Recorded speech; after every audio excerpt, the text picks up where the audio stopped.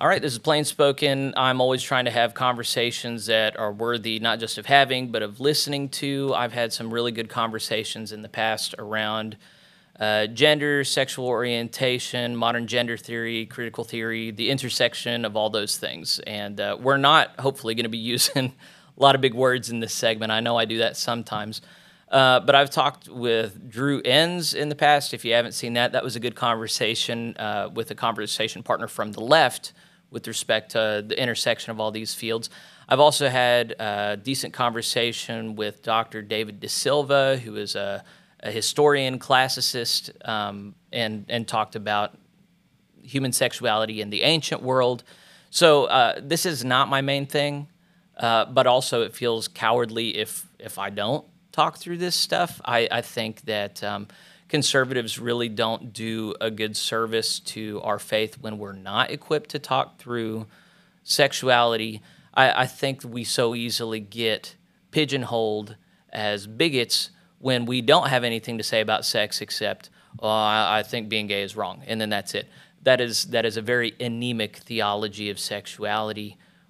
If we're on the side of right, we really should do better to understand human sexuality, and to not just model it, but to critique it and to know how to speak about it in the context of the local church in such a way that is not worldly, but is also not unnecessarily cruel or judgmental. Mm-hmm. There is a way to talk about sexuality.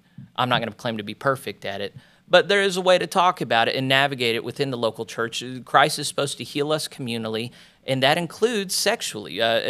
Not in anything weird, but there are ways in which the community of faith should be ministering to one another about sexuality and healing and wholeness. So to that end, I've asked Garry Ingraham of the Love and Truth Network, Transforming Congregations. He's going to tell us about his affiliations, what he's about.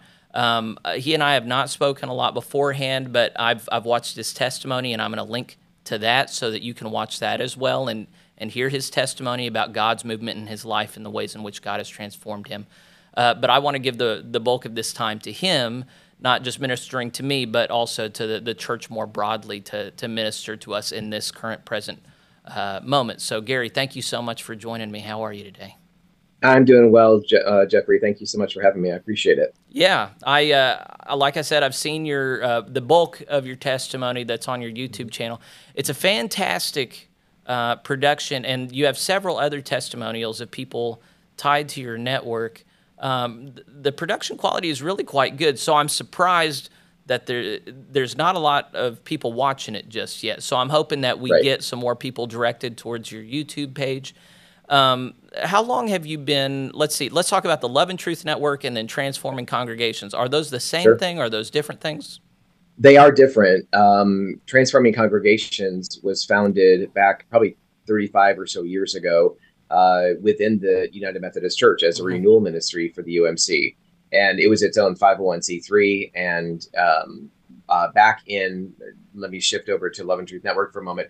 Back in 2013, my wife Melissa and I'd been on staff at a church, pastoral staff for 12 years at a large church in upstate New York, and we really felt like the Lord was kind of giving me the boot out of my comfortable nest of 12 years, which I wasn't terribly happy about at the time. But realizing finally that, I think you're calling us to really begin ministering more specifically to pastors and to Christian leaders for the reality of their own sexual brokenness in many cases, but also for those who want to minister more effectively, not just in the area of LGBTQ, but in the reality of the stage 4 cancer we believe that is very much growing within the church of all kinds of relational and sexual brokenness. So we started Love and Truth Network to the broader church in 2013.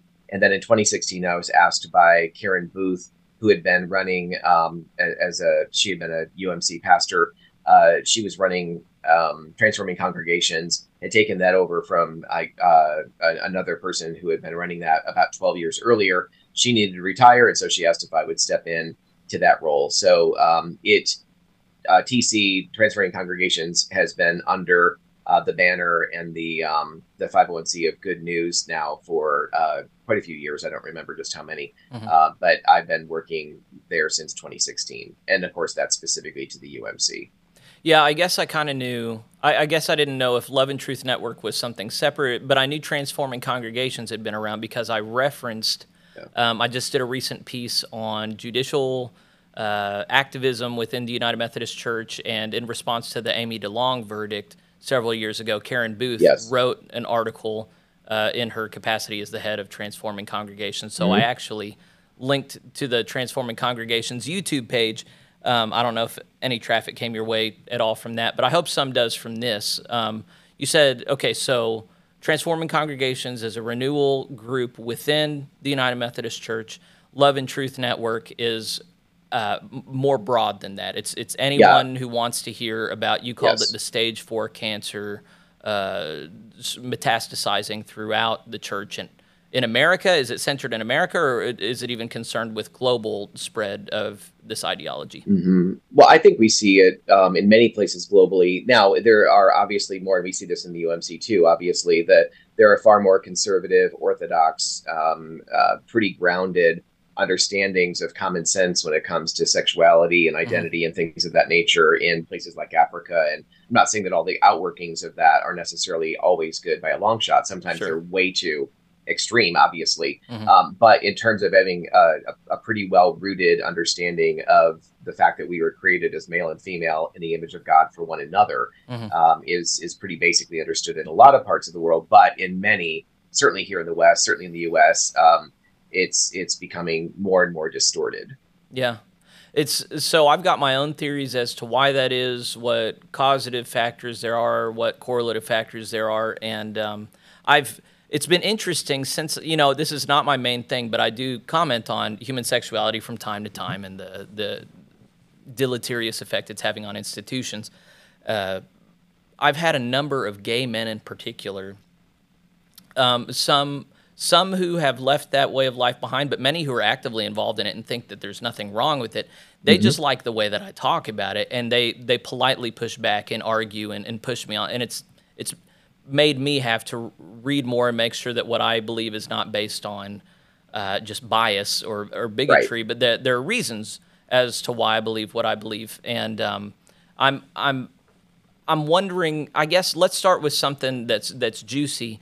Do you think that there are things that you could summarize pretty succinctly that most people really don't know but really should about human sexuality that kind of helps them navigate these things better than the average person? Well, yeah, great question. The first thing that comes to my mind is the reality, and this is one of the underpinnings of Love and Truth Network, is that we have been made in the image of God, as I said earlier, made in the image of God as male and female. There is no other created being on the planet that bears God's image. And we believe, based on Genesis 1:26 and 27, as you get through 27, God is talking about the reality that he has made him male and female, or has made him in his image, male and female. He's made them. And this idea, we believe that there's a way that a woman bears the image of God in a way that is of equal value, which the church has not always gotten right? Sure. It is of equal value, but is distinct and unique and intentionally meant to be so. And so I don't think I hardly ever hear sermons on being made in the image of God and how that connects to our sexuality. There's probably more happening now, but man, growing up in the church, I never heard anything about that. And that is the most rudimentary, fundamental understanding, I think, as God is laying down the foundations of the earth, that he's establishing us not only as male and female, as sexual beings, but as ones who bear his image. And out of our femininity, out of our masculinity, we bear a certain aspect of the image of God. And this is, and honestly, saying something that would be somewhat controversial, when I have time to unpack this more, it probably isn't as controversial. But what I would say is one who comes out of the LGBT world, who comes out of once identifying as a gay man, once bartending in a gay club, I mean, having embraced all of that, having grown up in the church, all of that, I get that kind of identity confusion. Even some, for a very short period of time, some confusion about, or kind of longing to be the other gender in a way, feeling like I didn't fit in the world of boys and men, etc. So I get that, but what I think that most of us in the heterosexual population don't understand is that if the litmus test is being made in the image of God, male and female, and that is what it means to Hmm. be truly masculine or what it means to be truly feminine, frankly, we're all identity confused. So not in terms of who I'm sexually attracted to. Honestly, good for you. I mean, if there's never been a struggle there, that's a blessing. That's wonderful when it Sure. comes to that issue. But does that mean that we have a clue that as a straight guy, as a guy who desires women or women that desires men, that there's an automatic kind of understanding of, oh, wow, how do I live out the mystery of this gift well? Of course not. And so there's so much to lean into when it comes to understanding our sexuality, not just in terms of having sex and how to steward that, which is very important, Hmm. but also just relationally. We're never not sexual beings. And so, even relationally, how do we navigate that well? How do we use our sexuality and our image bearing as a way of blessing and securing others in the good of who God calls them to be? I think those are really important issues that we very rarely hear anything about. So what I like about what you said, I mean, the key phrase that is the good soundbite is where every single person is gender confused. The thing I like about that is in any given culture, any given era, we create taboos where, we have us normal sinners over here, but these ones over here, they're the really nasty, icky ones. And Right. right now, the place where society is pushing us is on the trans community, and there is a temptation, a kind of reactionary, conservative temptation to go, man, these gay folks, I kind of get that, but these trans ones, they're really messed up. And the critique from your end I hear is, nah, really, this is a pretty natural phenomenon of feeling alienated in your own skin, and especially not really knowing how to navigate the world in these bodies God has given us. That's a natural way. And so I like the impulse to rebuke those who act like, of course you're going to be straight, and of course you're going to feel comfortable in your body, and of course, no. I mean, sure, there are some who are very natural and able to navigate Mm-hmm. these things, but that's really quite exceptional, and that there really shouldn't be shame with people who don't subjectively have that experience. Does that all sound Yes, like it? Go ahead. I agree with that, and a couple things.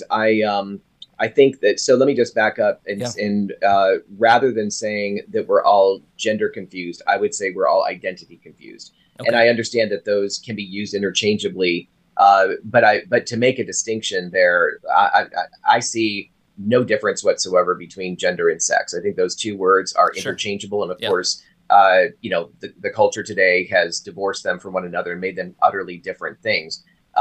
So or potentially utterly different things. So I think that there are many people who aren't wrestling with their sense of gender identity, Hmm. but in terms of their God-given identity as image bearers, Yes. that's where I think that every person on the planet is broken and confused and doesn't know how to live that out well. And oftentimes I think in the church we have this knee-jerk reaction for the vast majority of people who are opposite sex attracted. First of all, within that, there's a huge range of what brokenness looks like. Hmm. How men use women, how women use men, how and a wide range. But the reality that if we want to press into more fully, what does it mean to be a man or a woman made in God's image? How do I again live that out well? How do I press into, like, how should that inform my life, and how should that change my life as a Hmm. follower of Jesus Yeah. Christ? I think those are very important questions that not only connect, obviously they connect to the way we act and function sexually, Hmm. they should connect also to the identity I embrace, whether that is I'm a gay man and God's totally fine with that, Hmm. or someone like me who practices transformational ministry, or I mean, for whatever label, but believes that God has the ability to change and transform our lives. And that doesn't necessarily look like the eradication of all temptation, but Right. freedom does not require the eradication of all temptation, whether it's those two extremes or something kind of in the middle, Hmm. which is, celibate gay Christianity, which for me is still a massive issue. Because and many evangelical churches are just embracing that perspective because it seems like the nicer perspective. It seems like, oh, so you're not saying that you should have sex with somebody of the same gender, same sex. you're not out practicing that. You believe in biblical marriage, Mm-hmm. but you're just, I say that in scare quotes, you're just taking an identity that if you were to act on would be sin, and you're hyphenating that and marrying it to your Christianity, and you're insisting that that is your identity. Mm-hmm. To me, that is a massive fault line. And The it's code not word for that semantics. is side B Christianity, right? Yes, it is. Right, right. Side A would be full on, God's totally fine with gay sex, gay marriage.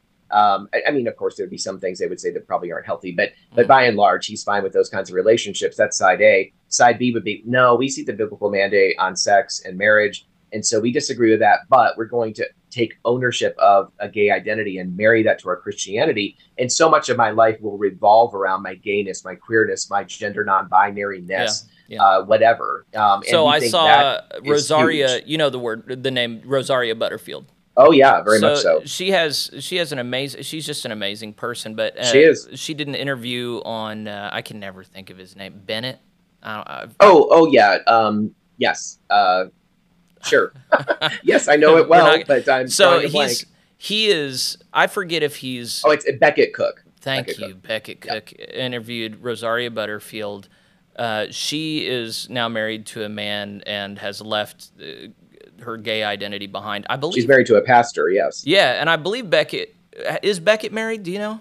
No. Okay, he's celibate, but he is not side B. They had a conversation about how destructive side B Christianity is because there is no other sin that we allow people to marry to their faith and to have some kind of hyphenated relationship with their faith. If you're a Christian, then you're at war with sin, and whatever that sin is has no rightful place at the side of Jesus. And so I think there are a lot of people who do immediately hear of the theology around side B Christianity, and they go, well, yeah, at least they're not having gay sex, whatever. And that's really not, I mean, yes, I mean, it's bad to have gay sex, but it's also really bad to promote a warped, corrupted understanding of a person that's made in God's image, and really selling short the transformative power of the Holy Spirit. Now, I think we should be clear about, I think you already kind of alluded to it. Some people really are of the mind that, hey, if you have the Holy Spirit, he's going to make you a red-blooded man and you're going to want women. And I know that I don't believe it always happens that way. No. I think that our desires are just a very difficult. So I would say the Holy Spirit can do that to somebody if he desires, and if I don't think that God makes us change in ways that we don't want to. However, if it's to God's glory and it's His will, I would say that can happen. And you have said that you come out of the LGBTQ community. You were actively involved in the gay lifestyle for several years, and yet you're married to a woman, and you two have 2 biological children together. Yes, 2 boys. Yep. So to at least that degree, you have seen that transformation in your life, and you've subjectively experienced this. What's there to be said about, is ex-gay still the term for it, or is there another word for individuals that were identifying with gender nonconformity and have repented and sought to live into more traditional understandings of human sexuality? Yeah, well, so the phrase, the term ex-gay has been really vilified, right? And so there are times I think that it can be helpful to kind of redescribe something that is true of us and true of the transformation. So I honestly never really cared one way or the other whether somebody referred to me as ex-gay or not. But the other problem with the phrase is I think it does imply it can imply like a kind of a flip-flop kind of. People can take from that, oh, you were suddenly, that's where, in part the pejorative term "pray the gay away" sort of came from, right? And so, of course, here's the thing: none of us that are in sister ministries that I'm involved with believe in the nonsense of "pray the gay away." Now, is prayer a huge part of our Christian life, and was prayer a part of that? Sure, but the term was never meant to actually communicate that. It was just this kind of, oh, you go to the altar, you pray the demon of this out, or you pray this out, and suddenly the church is saying that's all you need. And I think there are some people that were confused about that and speaking wrongly about that. You alluded to that.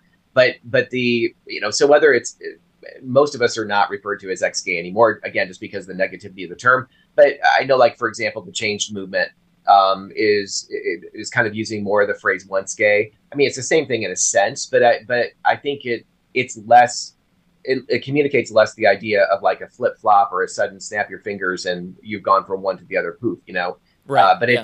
it's a journey. I mean, the truth is what we are on, an authentic walk with Jesus for those who come out of the LGBT community of whatever version that looks like. Hmm. All we're doing is the same thing that God has called every other son and daughter to, which is discipleship. That's Yeah. what this is about. It's Yeah. not about conversion therapy. It's not about any of that nonsense. It's about discipleship. So yeah, I think where people get really uncomfortable is that they imagine, everybody's happy with discipleship if it's like, hey, I give a little bit more money to the church and I Right. begin each day with a little prayer and a little devotional. But when discipleship changes the way that we think, the way that we respond to our passions, the way that we spend our time and conduct ourselves in the household, like there are very deep personal ways in which Christ not only wants to, but can radically transform our lives. And one of those ways is in the bedroom. And when you Mm-hmm. read the scriptures, it becomes pretty clear that what we do in the bedroom really matters. And it's not just as simple as don't have sex with someone of the same biological sex. There's a Right. wide array of specific acts that are condemned, but then there's also certain sexual principles that are maintained across the Christian Jewish canon about how we are to use our bodies and how we are not to use our bodies. The widespread scriptural illiteracy within the American church, I think, has meant that a lot of people are just not familiar with these Right. principles and with a lot of these things being sin. In particular, what's concerning is regular polling of young evangelical Christians who don't think it's a sin to cohabitate before marriage, Right. straight ones. So when you and I briefly corresponded before this conversation, you gave me the impression that you're concerned as well, not just with reestablishing this line, no gay is bad, but also really advancing the line of scrimmage against the culture to say there's a lot of things that's bad that we're trying to fudge and really need to reclaim. No, this is unacceptable. So I've already said cohabitation outside of marriage. What other Mm-hmm. particular areas of sexual sin do you think our culture as a whole needs a refresher on if they're going to claim the title Christian? Oh, yeah, great question. And honestly, to be clear, we are far more concerned not about the LGBT stuff that's happening in culture Mm-hmm. and is encroaching upon the church. That's concerning, obviously, from a number of fronts. But the biggest concern is the much longer standing, much more secretive. I mean, the church has Mount Everest, residing under the carpets of the church, that we keep sweeping stuff under, and a huge chunk of that is sexual sin of a Okay. variety of sorts, whether it's adultery or it's fornication. I mean, I haven't talked about this in a long time, but I can't remember what year it was now. You might know off the top of your head, but the Ashley Madison scandal, right? Of the adultery website. Mm-hmm. And I remember being at a church and speaking at that church, and the pastor introduced me. I didn't even know this before he introduced me, but he was introducing me and said, these are serious issues. And one of my beloved professors from school, everybody loved him, wonderful, gregarious guy. His name showed up on Mm. that exposure, and he went home and killed himself Oh my. after his name was exposed. And Yeah. so, I mean, that really comes home to roost. So the reality of adultery, the reality of fornication, the reality of massive pornography and masturbation addiction going on in the church simultaneously to supposedly walking out a Christian life, Mm-hmm. is this double living is absolutely robbing us of the vitality that God desires. And going back to something you mentioned or alluded to earlier, I think the issues going on in our culture right now, I love the church and I loved being a pastor. I love, in some ways, pastoring pastors and walking alongside of them, not just in their own brokenness, but as we want to equip the church to be really safe and transformational, and to be really teaching hospitals on the forefront of these issues. And that's what we're about. But the reality that so many pastors and other leaders are wrestling and struggling and failing in many ways, and have just are living this double life, getting up. My sister-in-law, and this is public knowledge. They have a ministry now that ministers to sexual abuse within the context of the Protestant church, which is a rampant issue, and the abuse of women. She was abused by her pastor father, sexually abused from the time that she was 10 until I think she was 18. She had to sit in the front row and listen to him preach. He was gregarious. Everyone loved him, had no idea this stuff was going on. And so, again, whether that happens more often than we think. Yeah. But it's so sexual abuse, and then, even abortion happening within the context of the church. I don't agree with abortion, someone may say, or stand against it. But yet when they become pregnant because of their hidden sexual sin, nobody can know about it. So therefore, now I've got to go and they feel like they have to go and get an abortion. So there's just so much compromise that happens in the context of our secrecy and our refusal to live out a biblical mandate. So what I would contrast from what you just said, or what you just asked a moment ago, is the reality is sex isn't just neutral. God's design for sex is glorious. It is beautiful. It is intended to more deeply connect and bond a husband and wife together in just this rich and full and exclusive relationship. It's not just neutral. It is glorious and incredible when it's done God's way. Everything else, and of course, Jesus talks about this in Matthew 19 when he's asked about divorce. He goes back and he affirms in Genesis 2 genders, not however many. Sure. There's 2 genders that God made. And on top of that, this idea that sex was meant to be between one man and one woman. And so anything outside of that is sin. Anything outside of that is not glorious. And so we need to be talking more in the church, not just about what we're against, but what are we for? How can we strengthen marriages? How can we strengthen families? And the last thing I'll say, and this is getting off in the weeds a little bit, but it's very core to what our ministry is about, is it's kind of ironic. I feel like God has called us and is drawing us into relationship with churches and pastors and leadership teams, not only to address the LGBT issue, which is what everybody thinks when they hear our story, like, oh man, we need help on this. We love doing that. But we're going to bring first and foremost, before we even talk about that, we're going to talk about the brokenness in the church first, heterosexually and all that, because we believe that that much of what that's going on with culture right now lies at the feet of the church.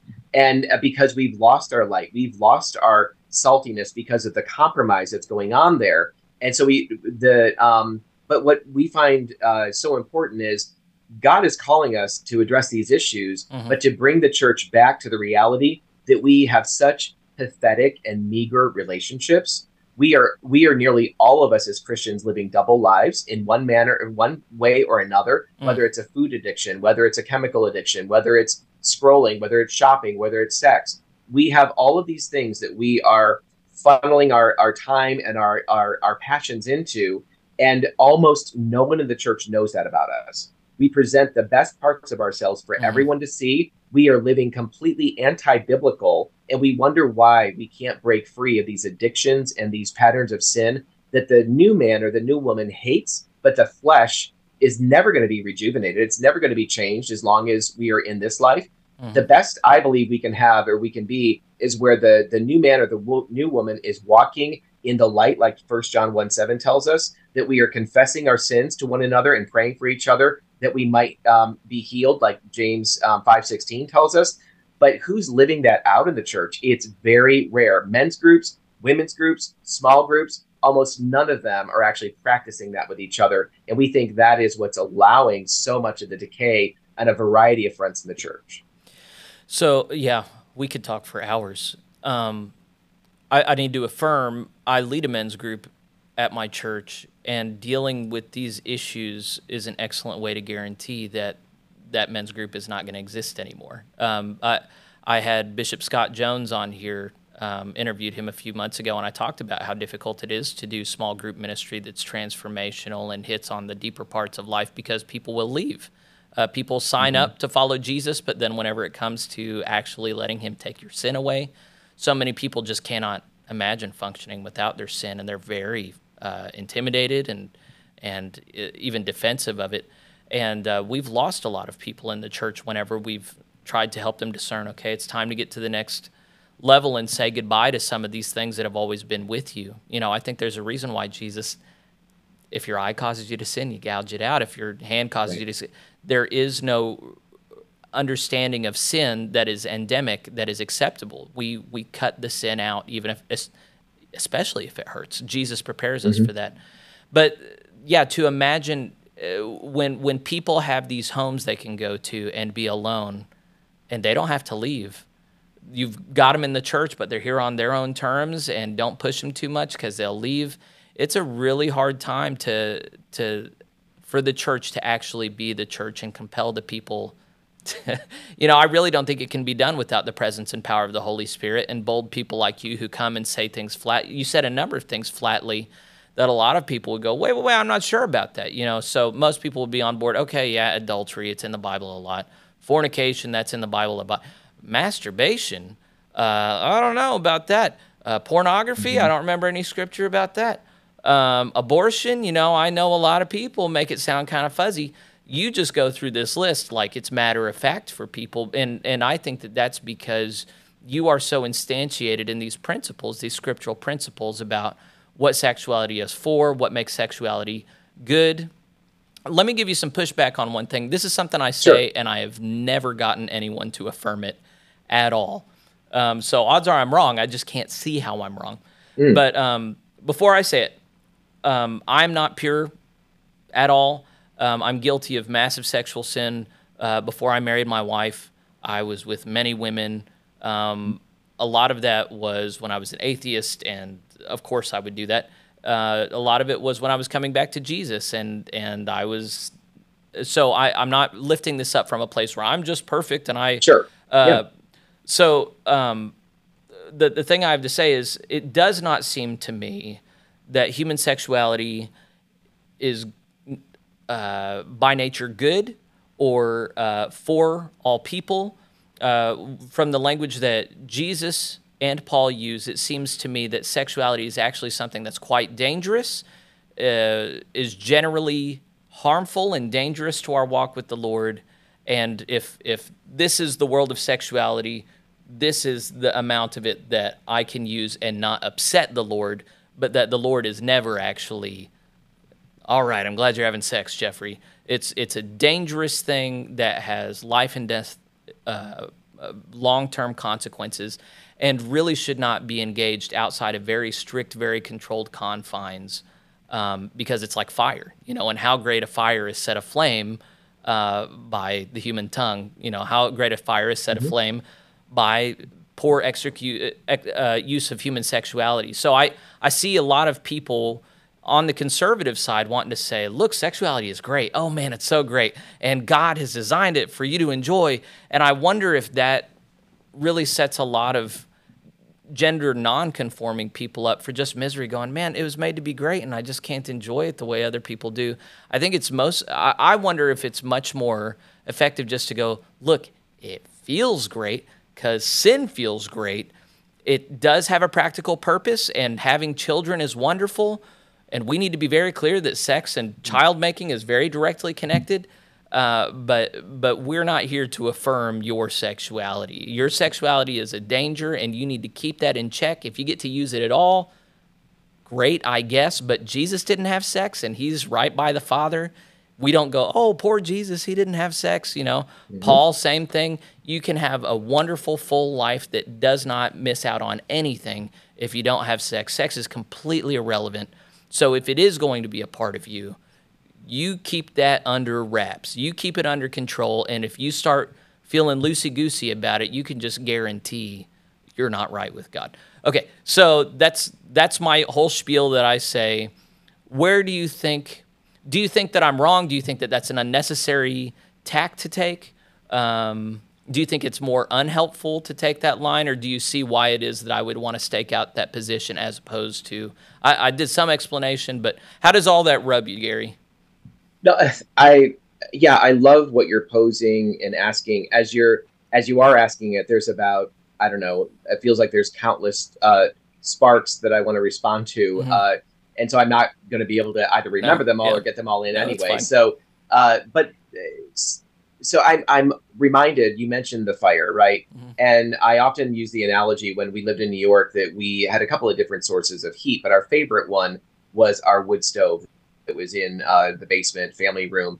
Mhm. Absolutely loved that, and more than anything else. And but and in its container, in its proper place, it serves us. It's beautiful. There was a glass front to the the fireplace or whatever, and it's warm. It gives life, and but so why not just take it out of its container and just put the fire on the floor? Oh, I mean, sure, why yeah. not, right? And and so to me, that is a every analogy breaks down somewhere, obviously, but I think the point is that God creates all of this amazing and great and glorious stuff. And Satan, who wants to be like God, wants to create, can't create anything. All he can do is come along and mar it and make it addictive and leading to death and all this kinds of thing. And so I think that's really what he's done with this incredible gift. I don't think that sexuality is meant to be neutral. I think it is. I mean, the reality that God has called us to be co-creators through sexual union of not just creating other creatures, but creating other image bearers that now have eternal souls. I mean, that is mind blowing when you Mm. think about it in those terms. And so this incredible gift that he has given us, and again, I still come back to this idea that even not just like from a biblical perspective, but from a scientific understanding of how pleasure chemicals are released in the brain, and that there's a bond, there's bonding that occurs. That isn't just accidental, like science stumbled upon that or came upon that in some fashion or another, but it's what God always intended. And the intention, again, was for this one union. Mhm.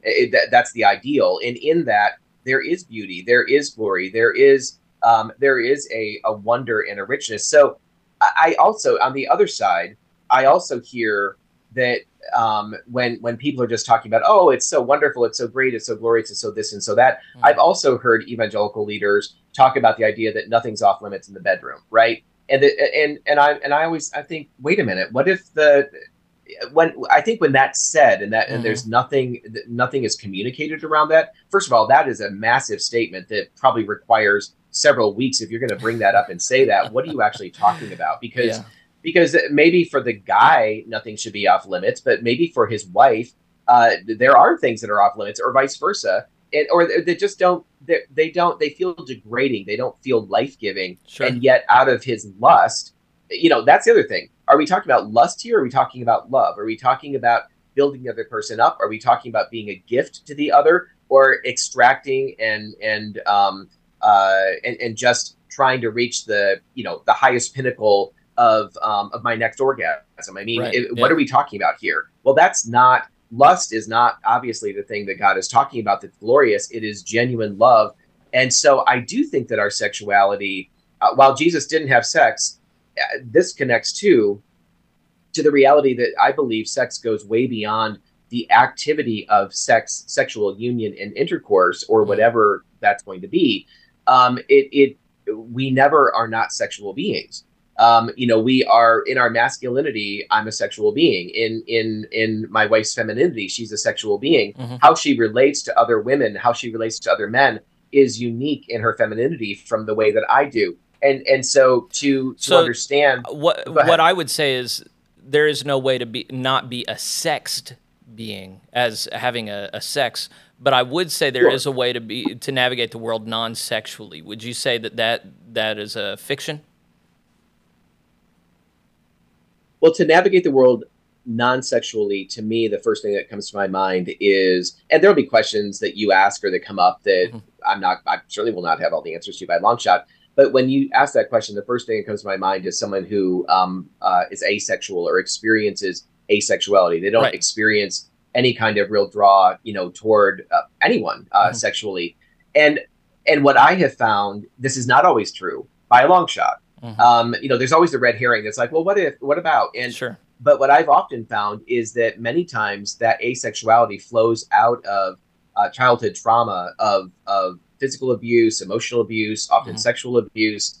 I don't think that those things have to be present for someone to feel asexual, for sure, but those often do. And so I think that whether nobody should be made to feel ashamed if they have a sense of being asexual, or just a diminished sense of sexuality, Mhm. and perhaps perhaps God may be calling them to live as, celibate folks who are doing ministry and singleness, and not committed to marriage, where again Paul talks about the idea of not being distracted, really by marriage, be able to be fully devoted to the work of Christ or what he's called you to.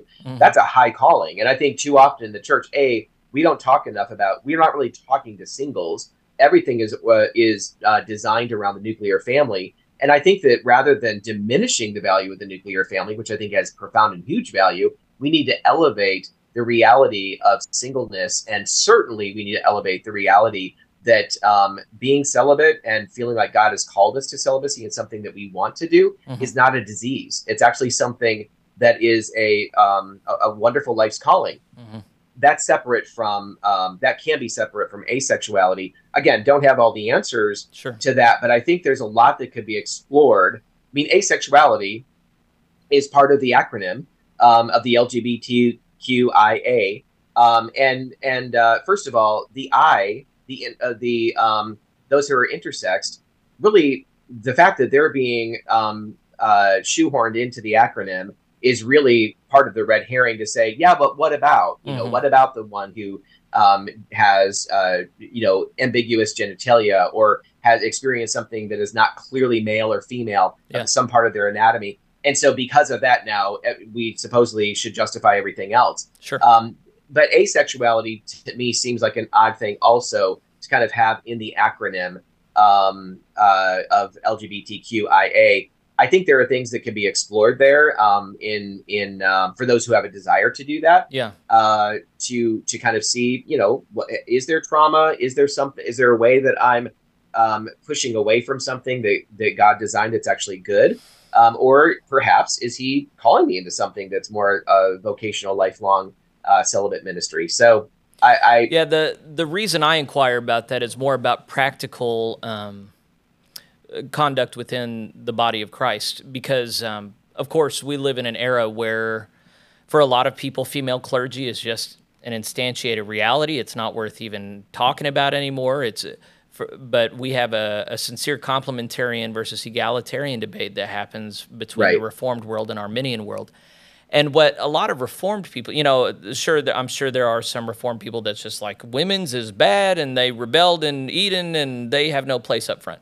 The vast majority I speak to don't believe anything like that. They believe that there are group dynamics that have always been self-evident that we have removed from, namely that women cannot move through the world in an unsexed way, whereas men can. So in a group dynamic, a man can stand at the front and be received as somewhat androgynous or non-sexed, a non-sexual being. But women really don't have that ability, and it's not because we're sexist. It's because we're programmed a certain way naturally in group dynamics. It's because the rest of the guys in the room, not because of her so much. Maybe. I mean, it is. Yeah. Well, yeah. Go ahead. It's how she's being perceived, I think. Yes. Yeah. It's not at all the way that an individual is walking or talking or advertising oneself. It really is just the nature of male psychology versus female psychology and group dynamics. And so there are some people who say, well, that shouldn't have any bearing in the body of Christ, but then time and time again we see that it does, and so we can rail against it, or we can and that's not to say that I necessarily subscribe to that, but it does seem a disingenuous conversation whenever we just say men and women move through the world in exactly the same way and can do the exact same things regardless of who they're with. That just seems very aspirational. But then part of me wants to agree with you, because there are so many times that people in the church want to operate as though sex is not a reality. Oh, it's no big deal that so-and-so is spending a lot of time unsupervised with this person of the opposite sex. And then, oh my gosh, who can believe that they're actually sleeping with each other, Or, we have this around children. We like to imagine that there are just people in the church that are not sexual beings and we can trust them. And I think time and time again we find, no, they're people that have sexual desires, and if they're left to their own devices, will not always use them well. And so we need to guard against each other's sexuality. And it is better just to see everybody as a sexual creature that can't really be trusted with their sexuality. I kind of want to direct the other way. Yeah, go ahead. The other way of dealing with that, I think, I agree with what you just said. But I think the other way of dealing with that, in a biblical way of dealing with that, is to actually obey the scriptures about confessing our sins to one another and walking in the light with one another and encouraging one another, as Hebrews says, as long as it is called today, so that our hearts are not hardened by the deceitfulness of sin. The truth is, in most churches, we do not know one another at all. We know about our jobs, our kids, our, whatever, all kinds of facts, like reading a story about somebody. We could read their history. We could maybe write the book about their history, but could we say anything about their heart? Could we say anything about their genuine struggles? No, because we've not allowed people in. We've not chosen to be vulnerable enough to actually let people in. And so therefore, part of what you're describing, it's inherent. Yeah. I mean, if you're not going to do that, of course, you're going to fail. We lead a Living Waters program, which was produced 40 plus years ago. Its origins by Andrew Comiskey and Desert Stream Ministries, and it's an 20-week inner healing discipleship program. And one of the things that Andy writes about that's so key in the material is he makes the statement that we all struggle with weakness. Every person on the planet struggles with weakness. If we would admit our weakness, if we would be honest with others, if we would, we believe that every son of God needs a band of brothers, every daughter of God needs a band of sisters who fully, like 3 or 4 or 5, that are doing life together, and that we know everything about one another. That's the kind of biblical, very much biblical community. Andy is saying that if we will not reveal our weakness, it will absolutely become wickedness. So it's no surprise. Nobody should be scratching their head thinking, oh my God, how did this happen? We are fostering this unintentionally, but we are fostering this behavior. We're not fostering sexual sin, but we're fostering the secretive behavior that leads to it unintentionally in our churches. And what you're responding to is me saying that when we trust one another and allow each other privacy, then we are inviting sin to take hold. And so there needs to be a regular culture of shining light in dark places in the church. And Wesley's bands, right? I mean, I think that's what I was going to ask something. About him. Yeah, so my brother is part of a Wesleyan band. Kevin Watson here in Oklahoma has been a big part of trying to circulate make more common knowledge about the class meeting and the band meeting. Class meetings being co-ed, band meetings always being gender segregated. And so, I hope it continues. It's just one of these things you have to annoy people about and just push them at, do you have a band of brothers? Do you have a band of brothers? Because we can sit around and talk about how miserable we are all day, but what are you actually doing about it? And that really does seem key. And it seems so strange. I mean, it's so many people's nightmare to sit with a couple dudes at a table and talk about your sexual sin. But go ahead. Here's the thing I've seen over and over again, and I would love to, if we ever have a chance to do a podcast again, I mean, I would love to do something around this particular topic. As a guy who comes out of the LGBT world, my thought was, what straight guy is ever going to want to sit and talk with me about anything? What guy is? And I wound up in my as I worked at this church, I originally was hired as their business administrator and still in a pastoral role over volunteers and things of that nature. And then it morphed into where I became the director of the counseling ministry. And so had lots of pastoral care in that arena. Then finally the pastor of soul care ministry. So I was over the counseling, over recovery programs, et cetera. And it blew me away how, really what God did in that time was help me understand what I needed to know to be able to do the role that I'm doing now, and which he does for all of us, kind of that building up. But what I realize now is that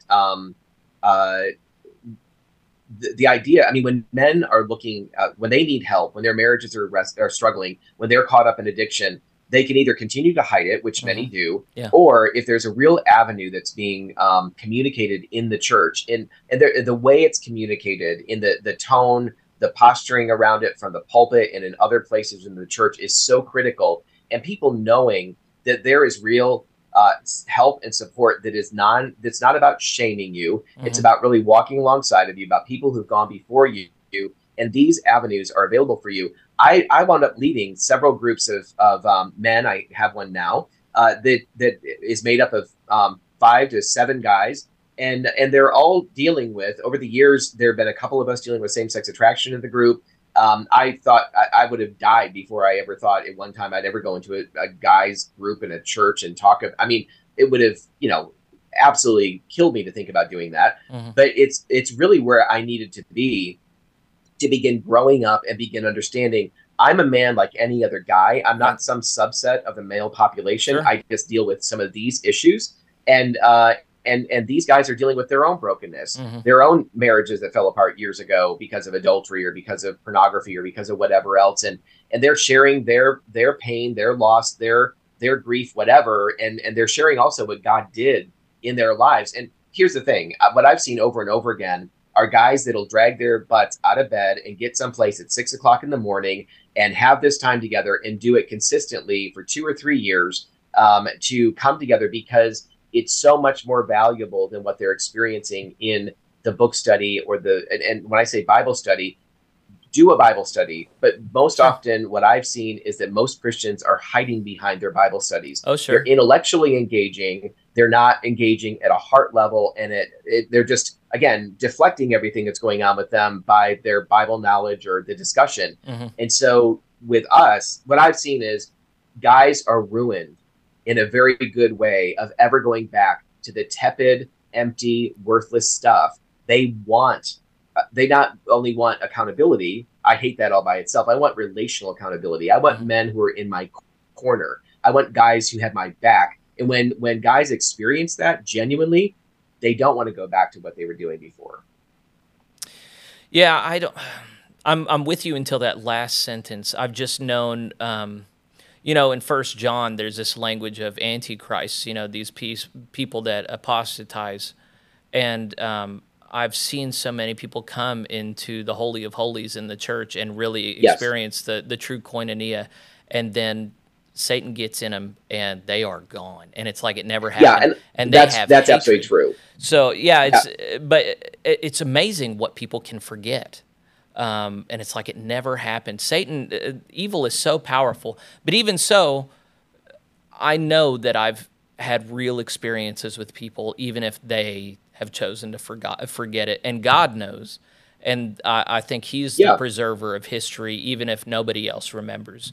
Hmm. And that's not meant in an argumentative spirit. But I think the reason, and this is why I gently pushed against the bishop when I talked to him a couple months ago, the reason that a lot of people don't do real church is because it hurts. You get really hurt. It doesn't Yes. it doesn't always go the way that it should. There is Absolutely true. betrayal, there is abandonment, there is there's a lot of real sadness that comes with being vulnerable to other people, because we're around a lot of broken people that will act like they want to be whole and healthy and transformed, but when the cards are down, they're gone. And you might have. I've seen that, but I've also seen a lot of the other, Jeffrey. I Yes. really have. I Yeah, mean, I think there I've has. I seen don't the want to be yeah. one side or the other. I have to say, like, it's just a gamble when you come into the church, and God is going to give you some brothers that they are going to be solid for you, Yep. and there's going to be others that don't turn out. And the reason I push is just, if we're honest on the front end, then when that Sure. betrayal comes, we can hold on. But if somebody's like, wait, this is the community of God, and this Oh, it's guy, all beautiful and kumbaya. Yeah, no, absolutely.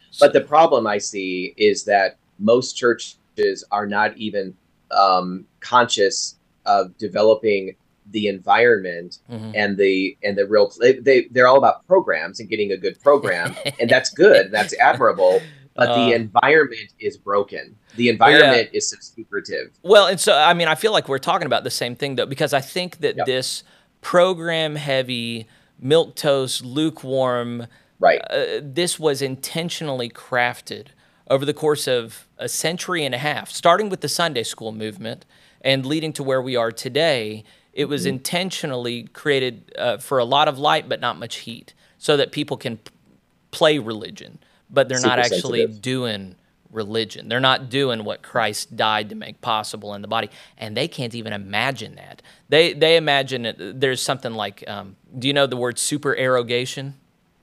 No. it's No. a it's a theological Explain it. concept. In the Articles of Religion, one of the things that Methodists rebuke is the notion of supererogation, where there's like a baseline of salvation, and then there are just some superstars that go way beyond. So baseline is you come to church every Sunday, you give 10% of your income, and you're into Right. heaven. But man, some people, they're here every Wednesday and they volunteered. Those are Mm. super erogators, and Yep. that's non-scriptural. There's the standard of Christ, and then there's everything else. That's right. And so within the body of Christ, there's a level of intimacy, accountable, relational discipleship that is normative in the body of Christ, to even resemble Christ and his apostles, that churches have chosen to look at as some supererogation when Mm. actually it's the baseline. And actually the baseline that's been set for everybody doesn't save. So you say some things that push people. That's the thing that I think there are a lot of people that are attending church and doing the programs, and they think Absolutely. but they're actually not participating in salvation because the temperature is too low. They are Yep. still living this double life like you're talking about. They're still letting sin reign in their private life. And the answer to that is not just to go, well, I guess I'm lost. It's to go, well, I guess I'm not doing it right, and I need to do it right. I need a band of brothers. Or if a female's watching this, Yes. I need some sisters to walk in faith with me. And I Yes. need to actually be vulnerable and honest about this stuff. Right. And if I can't do that at my church, I need to find another church. Yeah, absolutely. Absolutely. Yep. So, how much of this that we're talking about overlaps? So, do you and your wife, Melissa's her name, Yes. you're about to go on a tour, you're going to be talking at different churches. As you Mhm. do so, are you mostly just trying to turn the temperature up in the room? Do you have a curriculum that attaches to the fire you hopefully start? Do you have what's the Yep. infrastructure of what you're doing? So yeah, so my first book has been written. It's in the third phase of editing, and will be going out this week to some beta readers. And so that's going to be coming out. We have some online curriculum that people can video curriculum that people can use. But again, one of our main curricula is not something that we've written. It's something that came out of Desert Stream Ministries, the Living Waters program.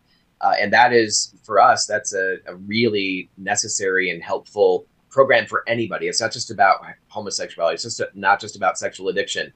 So in saying that, if you go to our website, you see a whole bunch of ministries that we are making people aware of, because we want to be incredibly collaborative. We don't have any interest in reinventing the wheel or coming up with something similar to what somebody else did. No, if it's going well, it's working well, it's designed well, people are experiencing life and transformation, let's get them plugged in, to that. So we do, there's never a desire to simply be provocative for the sake of being provocative. Mm-hmm. It's to, sometimes I'll say something in kind of a blunt and simple, short kind of way, because I want people to be challenged in the subconscious way that we assume, and we think that, and we're not even necessarily conscious, sometimes we are, of what we believe. But when you hear something that's kind of direct, it's like, wait a minute, that isn't what I've been doing, or that's not what I'm hearing in church, and so yeah, we don't want to pull punches. I mean, our ministry name is Love and Truth Network. Mm-hmm. One of our main tagline is leading with love, anchored in truth. And so we always want to lead with love, Mm-hmm. but we absolutely want truth to do what truth does best, which is to expose the true nature of our hearts, and often expose the deception, myself included, that we can so easily live in, and live in and be very comfortable in going to church and doing all the motions and the structure of it. Mm-hmm. So yeah, we do weekend ministry events, full day events, meeting with leadership teams. I mean, our main thing is about meeting with leaders, helping them recognize where the environment is really suffering and broken, and where everyone is kind of in hiding. That's just kind of the way church is. Mm-hmm. How can a leader and leaders, elders, whatever, how can leaders together begin to first recognize it, and then begin to shift that, begin to change that, so churches become more teaching hospitals or frontline MASH units than what they often are these days, So how much of your energy is directed towards laity, and then how much to clergy?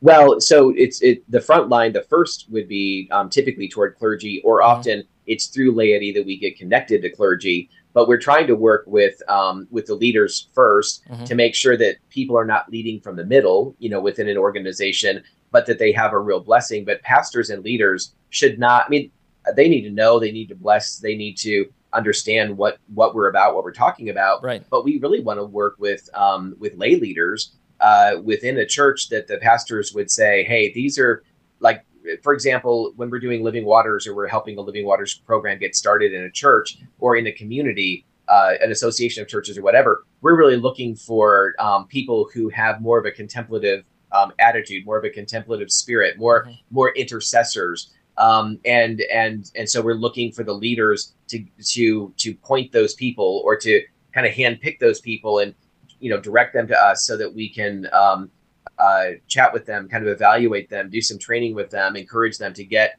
to some of the national training so they can bring that kind of thing back to their church.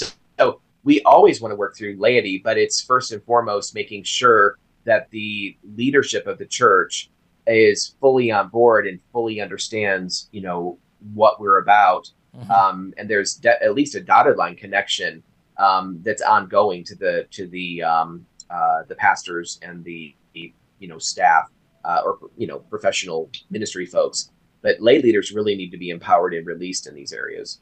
And this is broader than Methodism, right? Oh, absolutely. Yeah, it certainly is. Methodism, it seems like this isn't exclusive to Methodism, I realize, but the Walk to Emmaus, has been a pretty powerful program for a lot of people. And one of the reasons it's so powerful is because it's so deeply experiential. And so people are connecting the tactile and the, kind of the spirit, soul, and body reality of who we are as human beings made in God's image. It becomes so much more than information alone. It starts with information. Nothing can happen without that. But in so many churches, we become, so infotainment addicted. We take in the information and we largely do nothing with it. Yeah. But it feels good to take it in and give agreement to it. But yes, we're looking for people to be involved in an experiential kind of full. Sounds weird to say full body, but I mean the spirit, soul, and body reality of the individuals, and done in the context of community. This is the Living Waters program. That's yes. So that certainly describes Living Waters. So with Walk to Emmaus being a comparative model, Walk to Emmaus, you have emotionally, subjectively engaging, but also spiritually and mentally, you have an experience in a group that then on the other side of it, you have fourth day groups that meet regularly so that you're remembering this experience that you had and building upon it. Am I right to understand you and your wife, Melissa, go and speak to a church or a group of churches aiming to get them to enroll people in a Living Waters program, which then is followed up by small groups in which they practice building on this foundation that's laid in a similar way to Walk to Emmaus? Did I understand this layout correctly? That is yes, I think you understood what I said, what I was saying, but it would be, we highly regard Living Waters, but so much of, and we always recommend it to a church. It doesn't, we're not out just promoting Living Waters. We're really promoting the church may not go to a Living Waters model or may not use the program of Living Waters, but there's other ways, whether it's in small group, men's group, women's group. What we really want to do is help leaders and lay leaders particularly become trained and adept at taking the conversation deeper. Rather than running from people's pain, which is our natural reaction, or in this fear of not having the right answer, and all of a sudden we're exposed and their exposure, and now it's just like, let's look at the other person and ask them, let's shift the conversation to somebody else and get on to the next thing, because we feel like a deer in the headlights, right? But that's actually where the deep change can happen, if we can abide there, if we can linger there, if we can lean in there. But people have to not just know that information, they have to see it modeled and they have to experience it. And in order to know how to go back and be like, oh, okay, I can actually, I'm fearful, my knees are knocking. That's how I felt in the beginning. I don't feel, listening for God. What do you mean listening for God? Just open up the Bible and read. Well, yes, of course, anything that God says, truly that God says, is going to agree with the word. So we need to know the word, so we know the counterfeit, because Satan comes as an angel of light. But the Lord also ministers to us directly. There's a relationship there. And so this idea that my sheep hear my voice, there is a way that we can really lean into walking with people in really deep and profound ways. I think, for example, of one of our high capacity volunteers with our ministry and a dear friend of ours whose her testimony is on our website as well, but whose mother sold her as a little tiny girl to support her drug habit, her mom's drug habit, or to pay for rent or whatever. So she's being raped and molested as a little tiny girl all the way, until I don't know what age, but just countless numbers of times brutalized by men. And the Lord has been healing that over the course of many years, but she's still in this healing process. Sure. And but she needs a place to be able to talk this stuff out. And yes, counseling office for sure. But beyond that, where they're equipped to handle trauma, we need to make sure that well-equipped people are involved in this process. But she also needs community. Yeah. She also needs places where she's known and loved right in the middle of that pain. And that doesn't happen in your typical church setting and dynamic. And so we want to help churches be able to get to that place. And man, when it happens, my former pastor used to say, when the tide comes in, all the boats rise. Everybody in that church benefits from that deeper walk and that deeper living.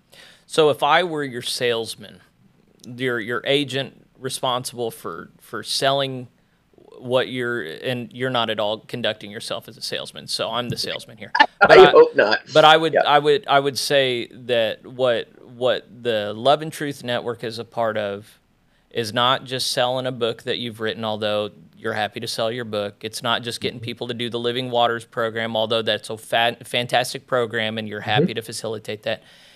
The primary objective is to facilitate a culture shift in local churches that actually gets down to root issues of sin and roots Satan out of people's lives, simultaneously increasing the quality of the koinonia fellowship in the body and resulting in individual and communal transformation. So have I heard where you nailed it? Okay. Yeah, you nailed it. And actually, I hope I can get this video recording so I can write down what you just said, because it was so good. I'm glad I understood it, because I've when you're doing something like this, you got to pay the bills, and there has to be something that makes money. But also, when you have a heart for ministry, what's the nugget that really motivates you and keeps you going? So I'm very happy in the context of the local church, but also I've loved doing this YouTube channel where my reach is a lot further, and there are people who have really responded very personally, going, "Man, I'm glad for you helping me think through this stuff," and I think this is really engaging and helpful. And that's not to toot my own horn, but I do think it's just, we're all concerned with this fabric that we're all attached to, and it's just not going well right now. And so I can either just isolate myself like so many pastors do and just, I'm going to have my own little island here and do the best that I can. Right. Or I can try and be responsible in affecting other contexts and be affected by other contexts. Now, I'm not going on the road. You and Melissa, and I assume your boys go on the road with you, right? For the summer, we do a family ministry trip, and so we have family back in upstate New York and in New Jersey. But the majority of the time, we're actually doing ministry, but we actually get to see family and all that too. So we're together for that. But we also homeschool our boys, and my wife is also a licensed Christian counselor. So she has her own practice here. So with the majority of the time, I'm traveling on my own throughout the year, and then on occasion, at different points, we'll travel together, but mostly our big travel together is for 5, 6, 7 weeks in the summer. Wow. Yeah, we have 4 kids, 7, 5, 2, and 1. And wow. Yeah. Bless you. Man, traveling is just the worst. It's just the worst. As I'm thinking about your schedule, but then also being away is the worst. So I'm just like, okay, I'm living at home for years. But God bless you for that. I mean, that's really an apostolic calling in some sense. You can't. You have to keep moving. So I mean, I know how to pray for you now. Now that I know and our boys are amazing. I mean, they love meeting new people. They they're. I mean, God just, and if we had 3 or 4 or 5, I mean, that could be a whole other thing. But having the 2, I mean, they're now 14 and almost 12. But we've been doing this for a long time, and they're really excited about getting on the road and driving and stopping at 4 different places. The reason we're stopping at 4 places is we have four friends we want to see and hang out with, and actually one family we don't even know yet. They just said, hey, we're elders at this church, and the pastor reached out to us. We'd love to host you. We have lots of room. And so that's how we make, new friends and new connections, and that just builds kind of this train across the U.S.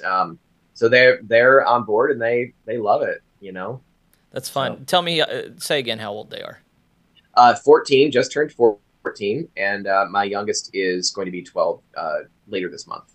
I was awful at that stage of life. I'm so glad you enjoy I them was and they too. enjoy Oh my you. gosh, I Yeah, was horrible. yeah. Yes. Well, I'll know the excitement of that here in a few years. Check back in with me. But all right. So I want to try and sum up how it is. If people have enjoyed hearing you talk and they have a shared passion about what you're passionate about, they think that they would like to be a part of what you're doing. I'm inclined. Is there a website? Do you have a website for Transform or Love and Yeah, Truth yeah. So Network? it's just so within the UMC or the GMC, you can go to either our websites, but the Transforming Congregations is the ministry that most connects with Methodism Okay. and the UMC GMC, and that's simply transformingcongregations.org. Okay. O-R-G. Okay. The confusing thing is with Love and Truth Network, it's com. So Okay. that website is simply the ministry name, love, and then the ampersand is spelled out in the URL, loveandtruthnetwork.com. I'll make sure to get it right in the show notes for anybody who listens to this on podcast. You should be able to go to your show notes, but also YouTube, Facebook. I should have it there for you. There's a Facebook page, isn't there? For you? Yeah, we have a Facebook page, again, YouTube channel, at least Yeah. for now. Yeah. But we're out in a number of places, just trying to get the message out there and increase the footprint of influence that God's put before us. If somebody wants to seek you out for a personal conference, I would imagine there are a number of people who hear your story and then they just have to tell you theirs. Is that something you welcome? Is there a way you want them to go about that? Yeah, absolutely. I'm happy for that. Or if somebody's struggling and looking for some help or support, that they can go to our website and literally they can go to my calendar. Now, my calendar is not going to be available during the travel that I'll be doing in New York, or they can go to my calendar and pick a time. I think it's usually on Tuesdays when I'll do a Zoom with them for up to an hour or a phone call or whatever. And so they can feel free to do that. Cool. They could also just call the ministry at the phone number that's on the website as well and talk to my assistant, Jeremiah. And if they have questions, he can also be incredibly helpful too, with helping them navigate questions or issues. Well, I think this is a good, I don't know how often I want to have explicitly sexual conversations, but you know what? This was pretty good. And if it gets a good response, then I'd be an idiot not to do it. But I hope that people who watch this, I hope they're at least aware of your ministry so that as things come along, they can go, I know a guy who was really passionate about this and articulate. And I hope you continue to see, whether or not, it's a hard, I'm real passionate about transformative, accountable, mutually vulnerable discipleship, whatever tagline you want to put on there. So I hope you see massive success here. I hope you are successful in transforming congregations, the culture of congregations, a lot of individuals' lives. I hope they feel convicted by you and what you and your wife have to offer, and may there be much success for your organization. Thank you for spending time with me today. Is there anything else you'd like to say before we conclude? No, I think that's great. I just appreciate the opportunity, Jeffrey, and have loved chatting with you and hearing your points of view as well. So thank you so much. Right on. All right. Well, I'm going to cut things off now. If you've enjoyed the conversation, let us know in the comments. Feel free to share this. If there's anybody you know who you think would really benefit from hearing Garry talk for a bit, or feel free to send them this or just send them directly to the website. This is obviously something that's very sensitive, but also just super important. It's probably at the heart of faith and life in the community of faith. So pray about ways, pray for Garry, and then pray about ways that you can support his project, whether or not it's tied to him directly. I just think it's a really worthy thing to be thinking and praying about. So thanks for watching, and I'll see you next time.